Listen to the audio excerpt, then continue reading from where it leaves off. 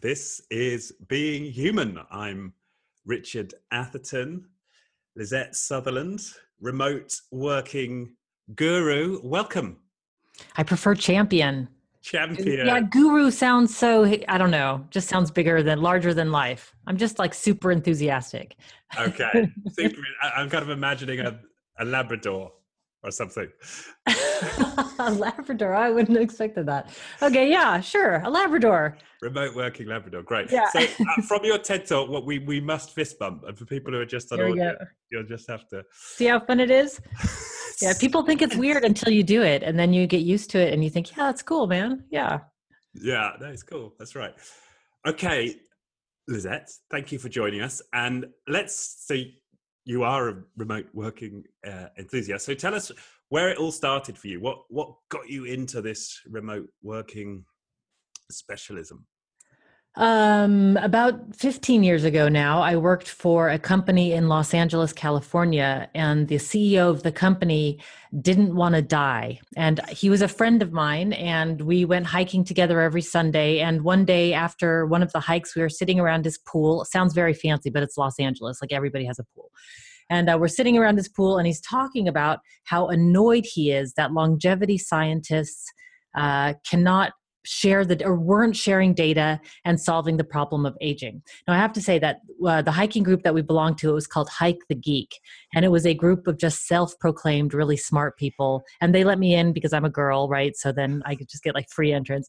And so we would go hiking. And so a bunch of people in the group were really into cryonics and living forever and just living as long as possible, calorie restriction, all of these kind of crazy things.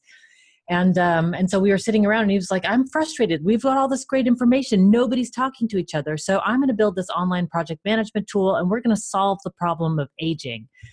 And I was like, wow, sounds crazy. And then he asked me about, a few months later, he asked me to be on his team. And I couldn't say no. For me, that was the starting point because my mind was like, oh my God, think of what we could do if you could get the right people talking to each other and what's in the way of the right people talking to each other. We could all live forever. Right. Those who wanted to. I mean, there's tons of people that don't want to, and fine. I like that everybody has the choice. Fine, die. Yeah, fine. If you want to die, then go ahead and die. But for me, I want to, like, if there's even a 0.00001% chance that it's possible to not die, I would like to take that chance. So I thought, why not? But for me, it was really just inspiring. He was really serious about it and he was really passionate about it. And unfortunately, the company went out of business. He's still alive. So that's good. So we could still solve the problem. But I started talking to other companies who were also working remotely to see what were the best practices and tips, mostly because my job at the time was to research all the competition for his online project management tool so that we would know what are people building, what do the tools look like. And so I just got into it and just didn't know in the beginning how excited I would be, but I ended up being overly excited about it. And then when I had all this information, I thought, oh, what am I going to do with it? And so that's where the book came into play and the workshop came into play. It's just all the information gathering from the interviews is trying to make sense of it for other people. Okay. And from what I understand as well, your opportunity to really test out all of this was touring with a band. Yeah, indeed. That was, I always forget, like the weird path I took to get here. Indeed, while working for that company, my favorite band, one of the guys from my band that I had met earlier on tour, I was like 23 when I met him, I think, or 21. It was crazy. And we just became friends instantly. And one day out of the blue, I get a call from a Dutch number and I pick up and it's Niels. And we're still friends to this day. And yeah, he asked if I want to go on tour with them. And after I finished hyperventilating, I was like, yeah, of course I want to go on tour with you. I mean, there's no way I was going to say no. There's no way. So I went to my boss and luckily he was just like, yeah, we have the capability. Here's a mobile router. Make sure you get your work done. That's all I ask. And I was like, I'll do whatever it takes. And really, I did whatever it took. And it was hard because at the time, internet wasn't as ubiquitous as it is now. And so, you're driving around the United States in a van with 5 other people with a mobile router that only works when you're somewhat near a city, which if you've ever driven in the US, you know that there are vast distances between cities there. So yeah, it was difficult because internet connection was dropping in and out. The mobile router wasn't all that great, but I mean, I just did my best. I just worked really hard. So it was it was the best time of my life. I got to say that was the best. Cause during the day, you're typing and you're working with the team and answering questions and doing everything you can. And at night you're playing Rockstar Merchandiser with your favorite band. I mean, it was really a magical time, because who gets that opportunity, right? Like your favorite band. Yeah. No, awesome. It was great. And who were the band? Nobody knows them really, except for it's a weird subgenre of music. They're called the Legendary Pink Dots. And the best way to describe them is like a modern day Pink Floyd, even though they're not that modern. I mean, they're all in their 50s and 60s now. But yeah, they have over 400 albums out. So they've been, they've been making music since the late 70s. And I've been a big fan since I was a teenager. And I'm still a big fan to this day. So yeah. A modern day Pink Floyd. I used to love Pink Floyd. They were good to get high to. For sure. Way back when, right? No, not now. Indeed. Yeah. The Legendary Pink Dots are also in that vein. Self-proclaimed legendary, so that's part of their title, is it? The Legendary Pink Dots. Right, self-proclaimed, indeed. But there's a whole genre of people. There's a whole group of people that just are slavish fans that buy everything. Yeah. And you sold them. Yeah, I sold them. Actually, I was the perfect merchandiser, I've got to say, because people would come up to the table and say, I really liked the album Any Day Now. What else would I like? Because there's 350, at the time there was 350 albums. And I was like, oh, if you like Any Day Now, here's the other 5 CDs that you've got to have. Like, this is this style. And, so they would say, oh, okay, I liked, 4 Days. And if you like 4 Days, you got to get these. So I was really the perfect merchandiser because I was the biggest fan. So I knew everything. Well, and that tells me how early you were into remote working, if you were selling CDs. Oh, yeah, exactly. I didn't say 8 tracks. That would have been a different story, right? So you must have been at the cutting edge of all of this. Indeed. Okay, yeah. So we're going to definitely, for people, and the other feedback I've had from this podcast is give us some actionable stuff, Richard. So we'll definitely get towards the end of this towards actionable things. I'm going to ask you those questions. But I just wanted to play devil's advocate a bit in terms of remote working. So I was doing some research and so on, and there's one study I saw where they were saying, well, remote working is good, but not too much of it, kind of in moderation. There's a bell curve, too little, and it's not good for productivity and innovation too much, remote working, and it's not good for productivity and innovation. I saw something else that was saying, well, it's good for productivity, but it's not so good for innovation. That really requires in-person. So where do you stand in this debate? I mean, I hate to be vague about it, but it actually depends on the company and it depends on the phase of the company. I've also heard for startups that are just starting out and they just need to ping ideas and brainstorm and be they probably need to be in the same room together. I think it's possible to do everything virtual, but it takes special kind of people in order to do that. Like if you're at the startup and you're in the brainstorming phase and you need to be online and working together, you can do that virtually, but you have to have a rockin' setup in order to do it. And you have to have really committed people in order to do it. And I think that's the problem is once you get over a certain stage, how, in the beginning, for instance, you've got 5 people and they're like, yeah, let's do this. But when you get up to 30, 35, 50 people, are all of those people going to be in the same raw, let's do this stage? It's a pretty rare event that happens. And so then, being in person is great.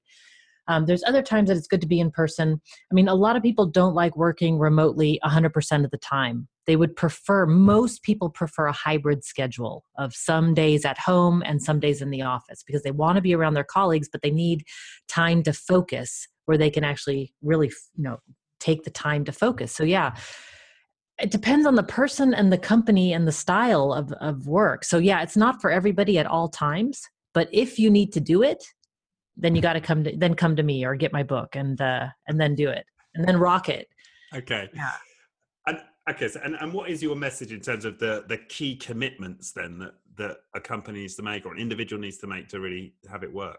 Well, one is having a super solid, very fast internet connection, like at least 20 megabytes per second at least. And it's funny because I was in the Nordics for the last couple of days and I was saying it, but in the Nordics, everybody has awesome internet. But if you go to Germany, for instance, or Argentina, the internet's pretty bad surprisingly bad in Germany. Mm-hmm. So, if you have a bad internet connection, you're kind of doomed because you need the bandwidth for the video, for the tools that you're using, the screen sharing, all the stuff. So one is great internet, and then the other is great equipment. Have a noise canceling headset, have a quiet space to be, have a good quality webcam. If you're using conference room equipment, have really good conference room equipment. Get rid of the old spider phones where you're leaning over, like, "Hey Bob, it's Lisette." Like, get rid of that and get yourself, and also get rid of Skype for Business. Anybody who knows me knows I'm a huge Skype for Business hater, and that's because it's the worst video conferencing tool out there. So get rid of Skype for Business, get rid of the old spider phone, and get some good equipment. And then the other advice is that turn the video on. People hate turning the video on, but the only thing I can say is, like, get over it. Get over it. We're in the age of video. If you want to collaborate remotely, there's nothing like seeing each other. There's nothing like it. Exactly. But actually, when you say that, what comes to mind is people don't come to the office and say, "I'm sorry, you can't see my face today." Yeah, or like, "Sorry, I'm in my pajamas." Right. It's just having a bad hair day. I'm just going to wear this sack if you guys don't mind. Like, nobody does that. And I think the same online, like, be a professional. Like, okay, if you're in your pajamas, that's great, but put on a shirt. Like, it doesn't take much. It's not hard. But I think what it is people don't like seeing themselves on video. But that's also solvable. I mean, on Zoom, which is what we're using right now, I can hide myself if I want to. If I find it distracting. I know I work with Pilar Orti from Virtual Not Distant quite often, and she doesn't like seeing herself on video. So that's fine. That's a solvable problem. But for your colleagues, they do like seeing you on video. So that's a big thing. And a lot of people just don't like it. But, if you're going to work remotely and you want to build the team and you want to have camaraderie, turning the video on is like the number one thing you can do. Right. Okay. Well, and that brings me to this question around science, actually. So to what extent have you, because it sounds to me like your level of enthusiasm is such that you believe with the right setup it may be possible to emulate 100% potentially a physical environment. I mean, for sure. Okay, so that I would suggest it's potentially quite a bold claim. And is there science to suggest now that we're getting close to that point with the tech? I don't know what the science says. All I know is the 200 companies that I've interviewed.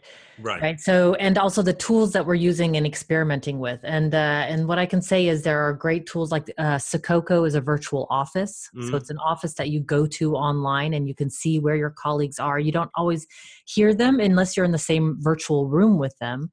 But that's one way of simulating that. There's robots, the telepresence robots, where actually if you need to have a physical presence in the room, but you can't actually be there, you can beam into a robot and have a physical presence.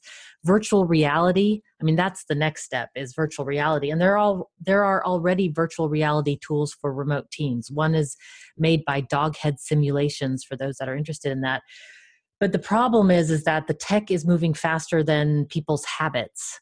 And so people are still struggling with video conferencing meetings. We're still just struggling with basic online meetings. And the idea of people going to a virtual office or using telepresence technology is like, we're years from that, even though it's been around for a while.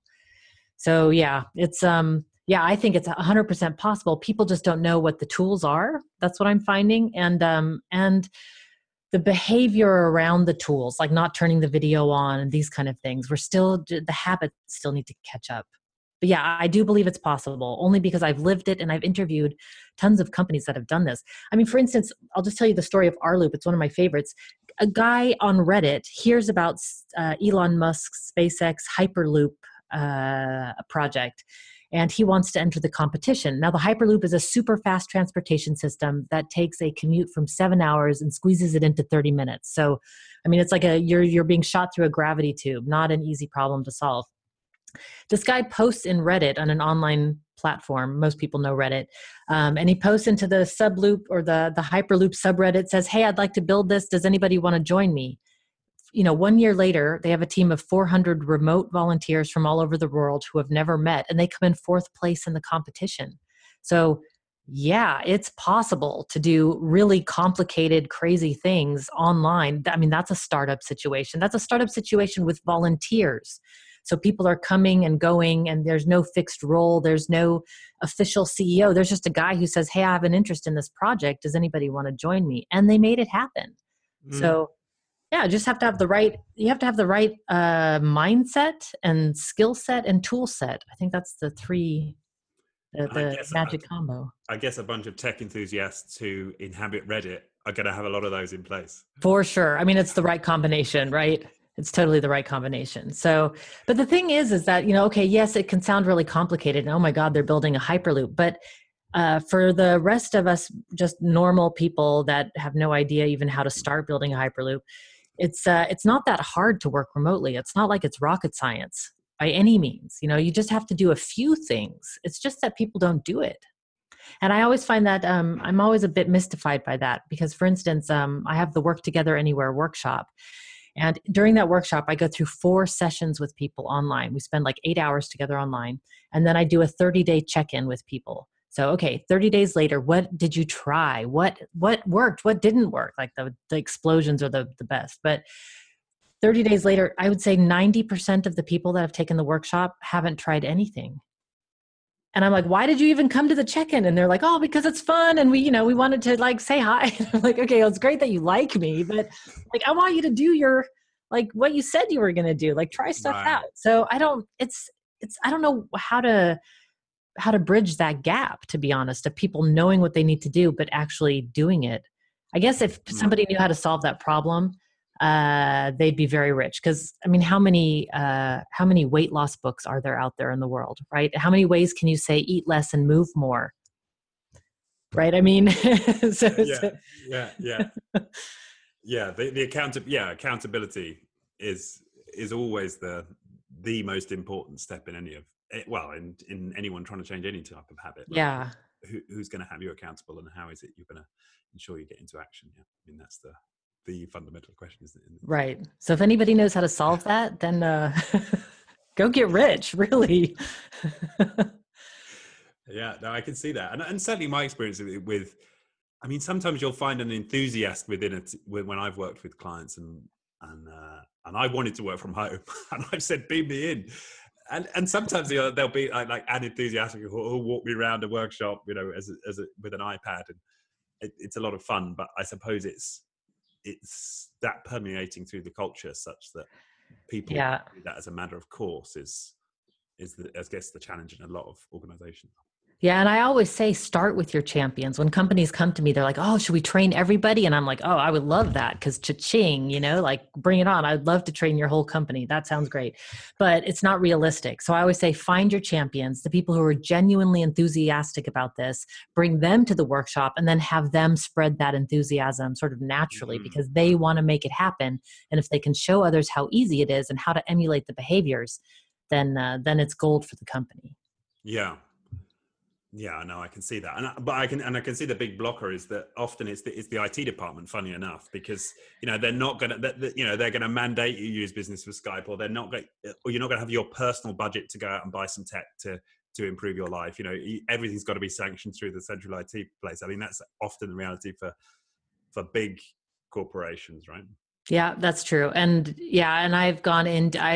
there are many IT departments that dislike me very much because I've gone into the company and I've said, listen, if you want to work remotely effectively and be productive, you've got to get rid of Skype for Business, or train your employees on how to use it and somehow make it happen. Because I do a poll during every presentation that I give about how much people like Skype for Business, and 80% of the people hate it. Like not even just dislike it, but actively hate it. 80%. That's like your whole company. Right. Get rid of it. I know it comes with Microsoft 365, and I'm not a Microsoft hater.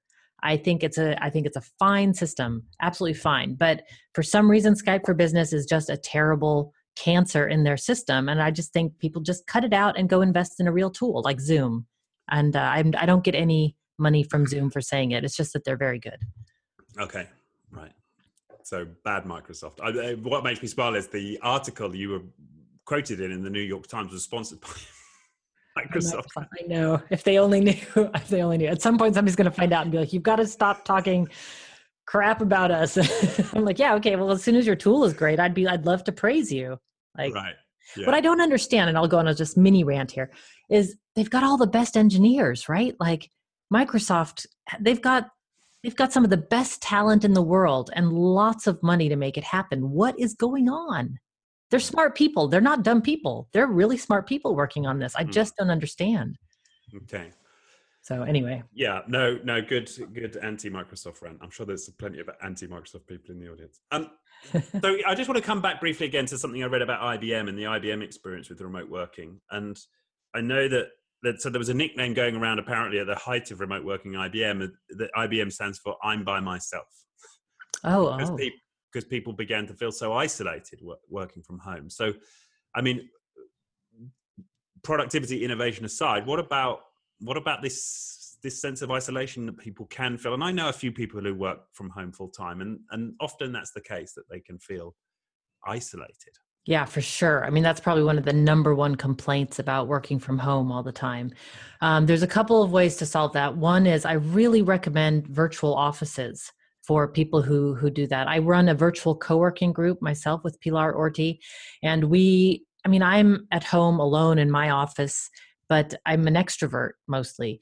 I'm an ambivert actually, but I do like being around people. And so this virtual office really makes me feel like somebody's present in the room. And so that's one way of solving it, to feel like your colleagues are around. The other way is... And what's this virtual office for people who've not heard of that? What's that? A virtual office. It's basically an office that you go to online. When you log in, you see a floor plan with a whole bunch of different rooms, and you see avatars of your colleagues that are logged in. So you can walk in, I can go to the open workspace, for example, just like if I were in a co-working space, I could go to the open workspace and just sit down at a table, and people will stop by the room and come and say hello and turn on their cameras. Or I can go into the focused room so people know not to bother me, like, hey, I'm focused on something. So really, unless it's really important, please don't bother me. Or right now I'm in a private meeting room, so people know I'm having a private meeting. So the rest of the people that are in, I can see that there's a few people in the open workspace, and somebody's in the kitchen even. So it's a way. What the hell do you do in a virtual kitchen? Yeah, I go into the kitchen if I'm cooking lunch or something, or if I'm cooking dinner, and then I'll put myself in the kitchen. You actually put yourself in and put your camera and show them you're preparing vegetables. What's interesting is that the camera's off unless you specifically say that you want it on. So usually it's just an avatar that's in. I can see that there's an avatar in the kitchen, so I know somebody's in the kitchen. It's Sue. She's in the kitchen. I'm assuming she's making dinner, I guess it's depending on where she lives, but she's making a meal. So I just know that she's preparing something and that she'll be back in the open workspace in a second. I see. And I suppose you could ping her and say, hey, what's cooking? Or, interact with her, given you know her a bit more about her context. Yeah, and say, hey, like, stop taking my lunch out of the fridge, girl. No, I'm just kidding. Yeah, so, I mean, it sounds really silly until you try it, and then it starts to feel really natural. Is there a virtual toilet? We did used to have we call it was a WC, they say here. Yeah, WC. We did used to have that. Yeah, yeah, exactly. A bathroom. And I used to put myself in there, like I'd come home from running. So I'd go into the, like, I'm exercising, be right back room. And then I'd put myself into the bathroom when I was taking a shower. And then I'd come and join the open workspace when I was ready. I'm a bit over the top. Most people don't use a virtual office in that sort of detail, but because it's a fun virtual co-working space with my friends, then I feel more playful, and I just try to be a bit silly. And we can all change the names of the room. So at the moment, there's a disco, there's a library, there's a lounge room. It's just whatever people feel like, and it's a conversation starter. So I would say if you're feeling lonely, then a virtual office can be so much fun. You can have great asynchronous moments. You're meeting people that you wouldn't have thought maybe that you'd bump into. I mean, you can accidentally bump into somebody online in a virtual. Happened. Absolutely. I mean, the other day I was working on a project, and I was in my virtual office, but I had it on one screen, but I was working on something physical on my floor with sticky notes, and I was moving stuff around and I heard this deep voice going, hello there.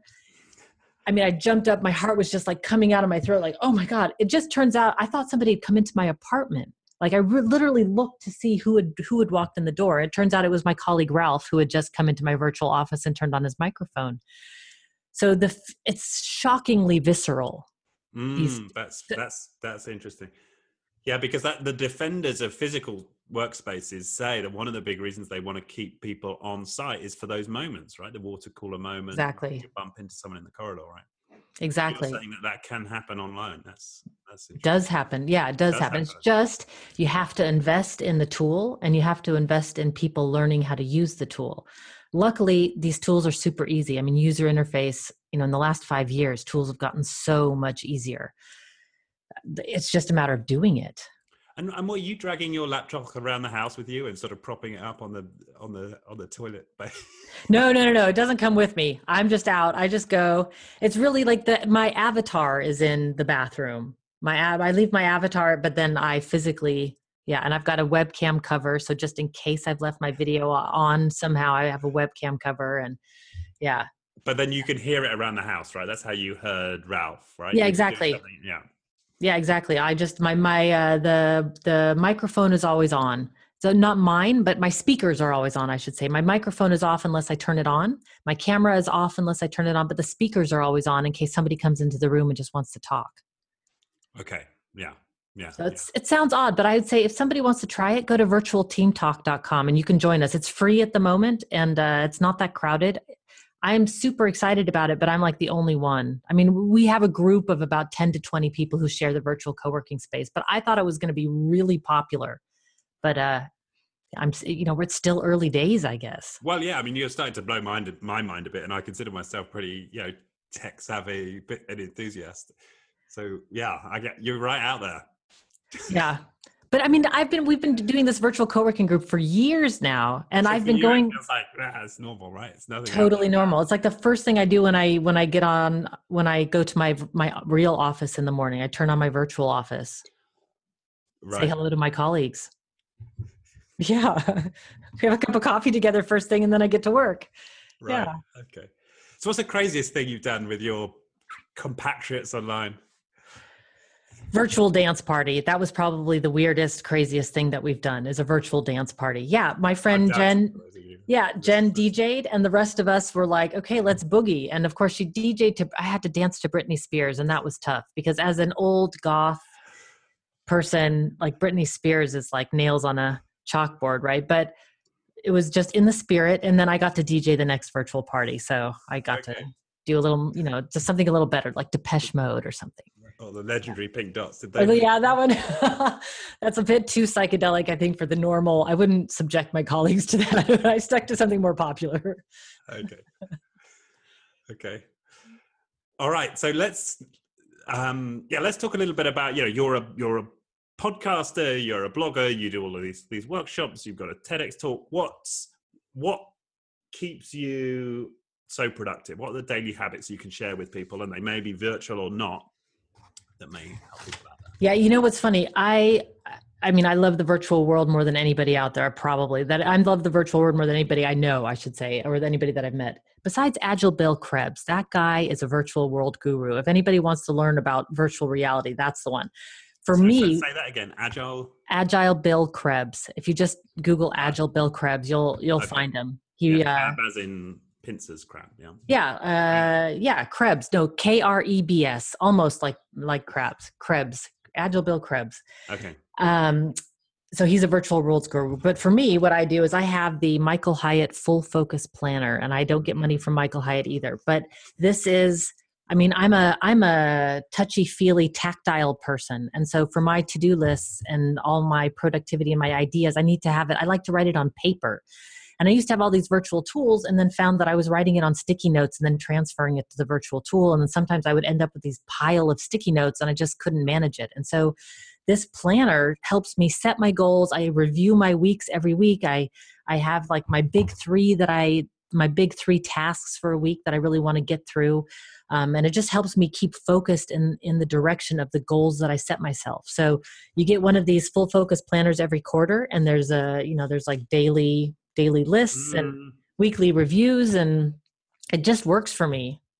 And you don't have any of that stuff online. Your to-do list, it's all physical. Right? I have to drag this book everywhere I go in the world. Yeah, it's a bit heavy, I gotta say. But okay, it's burning calories, right? At the same time, I'm getting fit dragging this book around. The thing that I always tell people with all tools is you've got to use what works for you and your team. So this planner, this works for me. It's the first thing that's really ever really worked for me. And that's what keeps me productive and focused during the day. Great. And what's special about it then? I mean, you showed it as it's a book. What's particular about it that helps? What I like is you start out by setting what are your goals for the quarter, and then what are your goals for the year. And so then you take your quarterly goals and you break them down. And I mean, it's just a matter of breaking it down. So I think what's special for me is every day I've got my daily big three. I can show people here. Every day I've got like 3 things I've got to do during the day. And then it just gives me places to write down notes and just track stuff. So not great for recurring tasks that, you keep having to do, but I don't know what it is about this book that really works, but it does. And what I like about it especially is the weekly reviews. It's like the retrospective of the week. Okay, like what were my wins this week? What did I learn this week? What am I going to do different next week from this week? And I just like every Sunday, I just sit down and think about it. I just like it. So and then I review like, okay, how am I on my quarterly goals? Like, how am I on my month? Like, how did I do? And I'm constantly, it keeps me focused on what was my original quarterly goal to begin with. Brilliant. Okay. Yeah. Yeah. That's fascinating to me that I'm getting advice from a virtual online working I know enthusiast to go physical again. But I all of my to-do list is on Trello. It's all virtual. But yeah, maybe it's worth trying to go back physical again. It depends on I'm a tactile person. I like, if I like the sticky notes and it just works. Yeah. Okay. Yeah. All right. So that's productivity and keeping you focused. In terms of, for those people out there who are thinking, great, I'd love to be able to work from home. I guess the motivation for a lot of people is to be able to work from home more. For sure. Yeah. So where do they start? Right. Like what's the number one place you recommend people start? I mean, I know that's not easy because it's always in context, but. Well, do you mean like how do you convince your boss, or how do you start, like in terms of like, do you set up your home office, or? Good question. So let's start. Yeah. What are the top 3 arguments for your boss? Yeah. The thing is, you have to, when you're trying to convince your boss, you really have to think what's in it for them. Why would they let you do this? Like, what are they going to get from it? So that you really have to sit down and think through that. And then the other one is quantify your work, and then set targets that then you can show that you're just as productive as home as you are in the office. Okay. So demonstrate it. demonstrate, absolutely demonstrate it. And also take it slow. Like, don't just say, okay, starting next week, I'm going to work from home 100% of the time. It can just be starting next week. How about I do 1 day a week? And then when you do it, be in touch, because I think one of the biggest misconceptions is that working from home means that you're out of touch with your office. And what I'd like to tell people is, no, working from home, maybe you're more focused because you're not distracted by the stuff happening in the office, but you still need to be in touch and responsive and showing that you're present even when you're virtual. So that's the biggest thing I would do, is like start small, let your boss know what's in it for them, quantify your work, and then be really over communicative. Because if you can show that you can do it and that they won't suffer because of it, then it's just going to be better off for everybody. Okay. And then setup. Let's go there. What's the top things to get going with in terms of setup? Well, I would say the thing that you'd want to know most is you're not going to get it right on the first try. It's sort of an iterative process of getting the setup right. I did an interview with Jesse Fuel. He's an agile coach in the US. And he said that he first tried setting up his office in the attic, and it was fine. It was like the perfect place in his house because he was away from things and he had to go up to the attic, but he's a really tall guy and he started to just feel kind of scrunched in the attic. It wasn't that it was small. He just felt scrunched, and now over time it wasn't working for him. So then he moved his office into the bedroom. And so then he found that he was never leaving his bedroom all day long. Like he would, you go to sleep and then you wake up and then you're, in your room all day. And he was like, that's not working for me either. And it wasn't working for his family either. And so then he built this shed in the backyard. I think it's called a shed quarter. I can't remember the name of it, but he built a shed in his backyard. It was a really small, like 2 by 3 meter shed. And then that ended up being his virtual office. So everybody that I've talked to that has set it up has said it's an iterative process. Okay. Because you have to figure out what you like and what you need. And some people also don't like to work from home necessarily. They want to be in a co-working space or in a coffee shop. And you just have to figure out what's your rhythm and what do you need. Everybody advises keeping your office and your home life separate. And I got to say, over time, I also think that that's good advice, is keeping those things separate, so that when you're in the office, you're focused and you're working. And then when you're at home, that you're at home and that you can turn off, because that's one of the biggest problems, is being always on. It's like, at night I come and I'm like, oh, I got to just check I'm going to just check the weather really quick. And then 3 hours later, I'm still on the computer somehow. Like I got sucked in again. So you have to really put your boundaries up when you're working from home, or when you're working from anywhere, I should say. Yeah, that makes sense. Yeah. Okay. And in terms of, I know you're a big kit enthusiast. Is there a place to start in terms of kit? I mean, is there one piece that you would suggest people invest in above all else? I mean, I know you've said internet, but. Yeah, internet, for sure. Internet, headset, webcam, and then pay attention to lighting. That's something that not a lot of people pay attention to, because, if the window's behind you, you've got the witness protection program look going on. And, it's possible, but science shows that you're more engaged if you're visible. So pay attention to lighting, and then also pay attention to your background. Like you can see that I've got this room divider up here. That's because right behind that is my bed. And it's just not that professional looking. People you just start to wonder and make assumptions. And I just thought, oh, forget about it. Let's just make this, like, now I have this very zen, calm room divider. So for people listening to this, there's like a paper divider, sort of Japanese style. Yeah. Mm.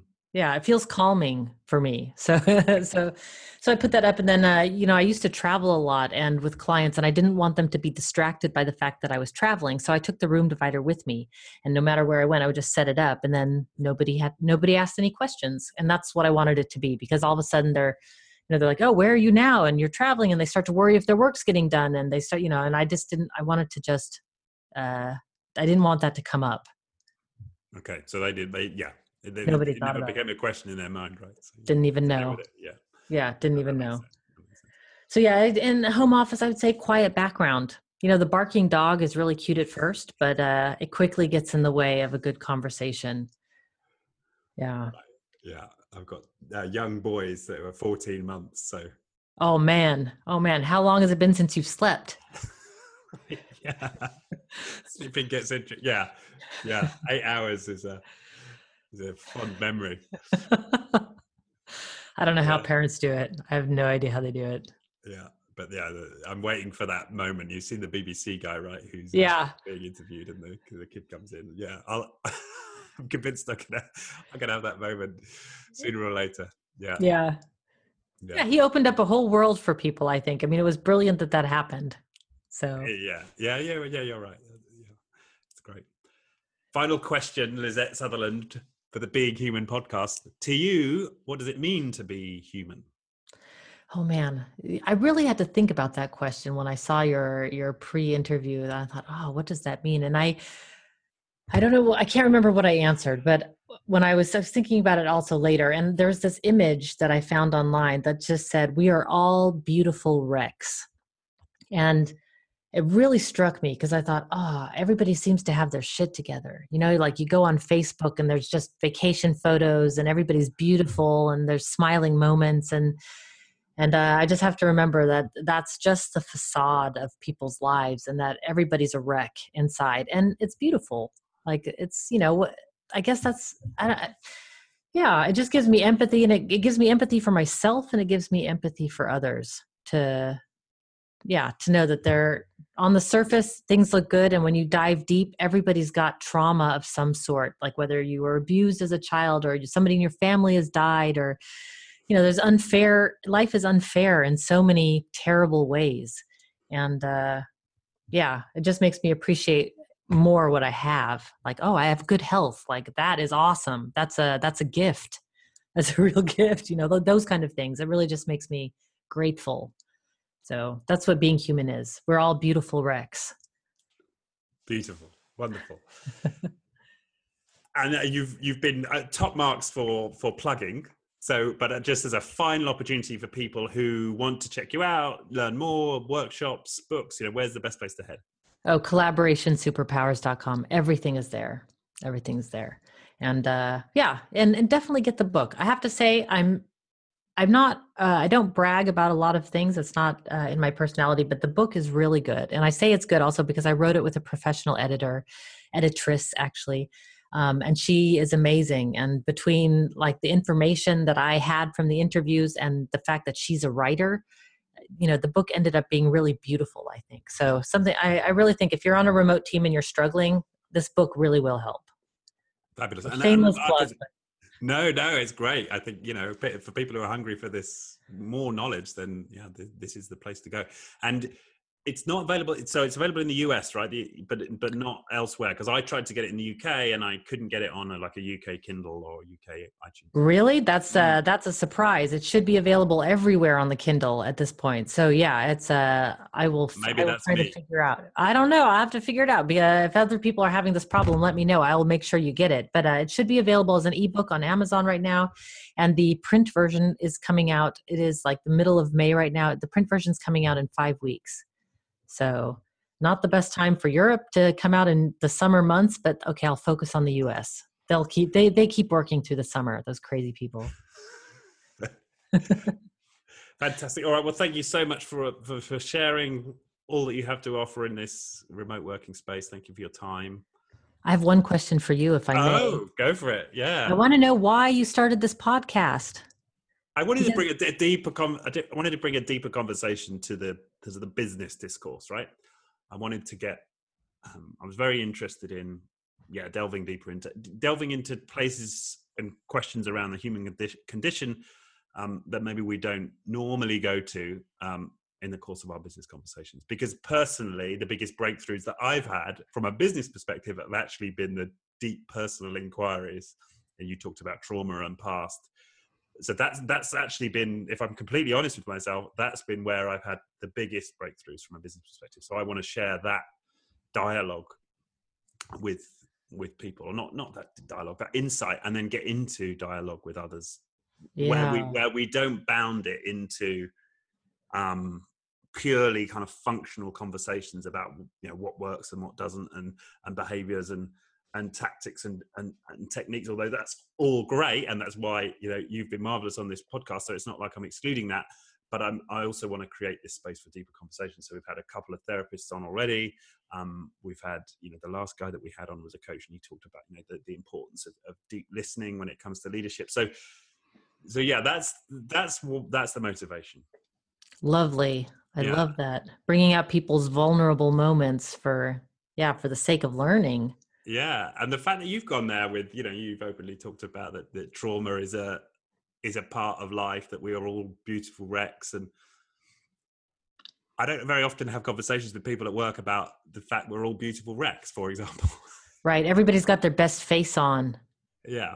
Yeah. And underneath you're like, I just learned the woman who is my virtual assistant, her brother I just learned he has cancer at the age of 37. You just think like, oh man, but like knowing that about it, like helps me work with her, because I know that she's going through a really incredible time at the moment. And it gives me a lot more empathy, and it makes me also want to reach out more. And she has said that she's appreciated how much more that I'm reaching out, because we know these things about each other. So I think people are scared to share because everything looks so shiny and beautiful on social media. Like we're all rock stars on social media, but underneath it all, I think everybody's got some shit that they could use help with. Right. I mean, it's there. I mean, I was invited on a podcast late last week, and this guy got me to go really deep, and I got into my past stuff with alcohol and all this stuff, which I never share in the workplace, but it's like I shared it on a podcast. Yeah, I just put it on TV, right? So yeah, so if I can make some contribution to opening up that conversation whilst staying in the business sphere, because of course that conversation happens in therapeutic circles and maybe spiritual circles, and there are plenty of places where that conversation is happening. But if I can be a bridge from those communities into the business discourse, then that's where I see the podcast making its contribution to the world. Yeah, I think that with businesses, when you have that kind of relationship with your colleagues, that you can talk about these things openly, I think that's where the magic happens, right? That's a great bond, and it's a safe space when you can go there. Yeah. Those are the colleagues I want to work with. Like, not that I want everybody to be a wreck, but I do like the personality it brings and the connection it brings. Mm, yeah. Lovely. Well, And thanks so for doing the podcast. no, thank you. No, thank you for being on it, and thank you for your vulnerability in the course of this conversation. My pleasure. Okay. Lizette Sutherland, thank you again for joining us. Thank you. Thank See you. you next Fist time. bump. See you Yeah. next time.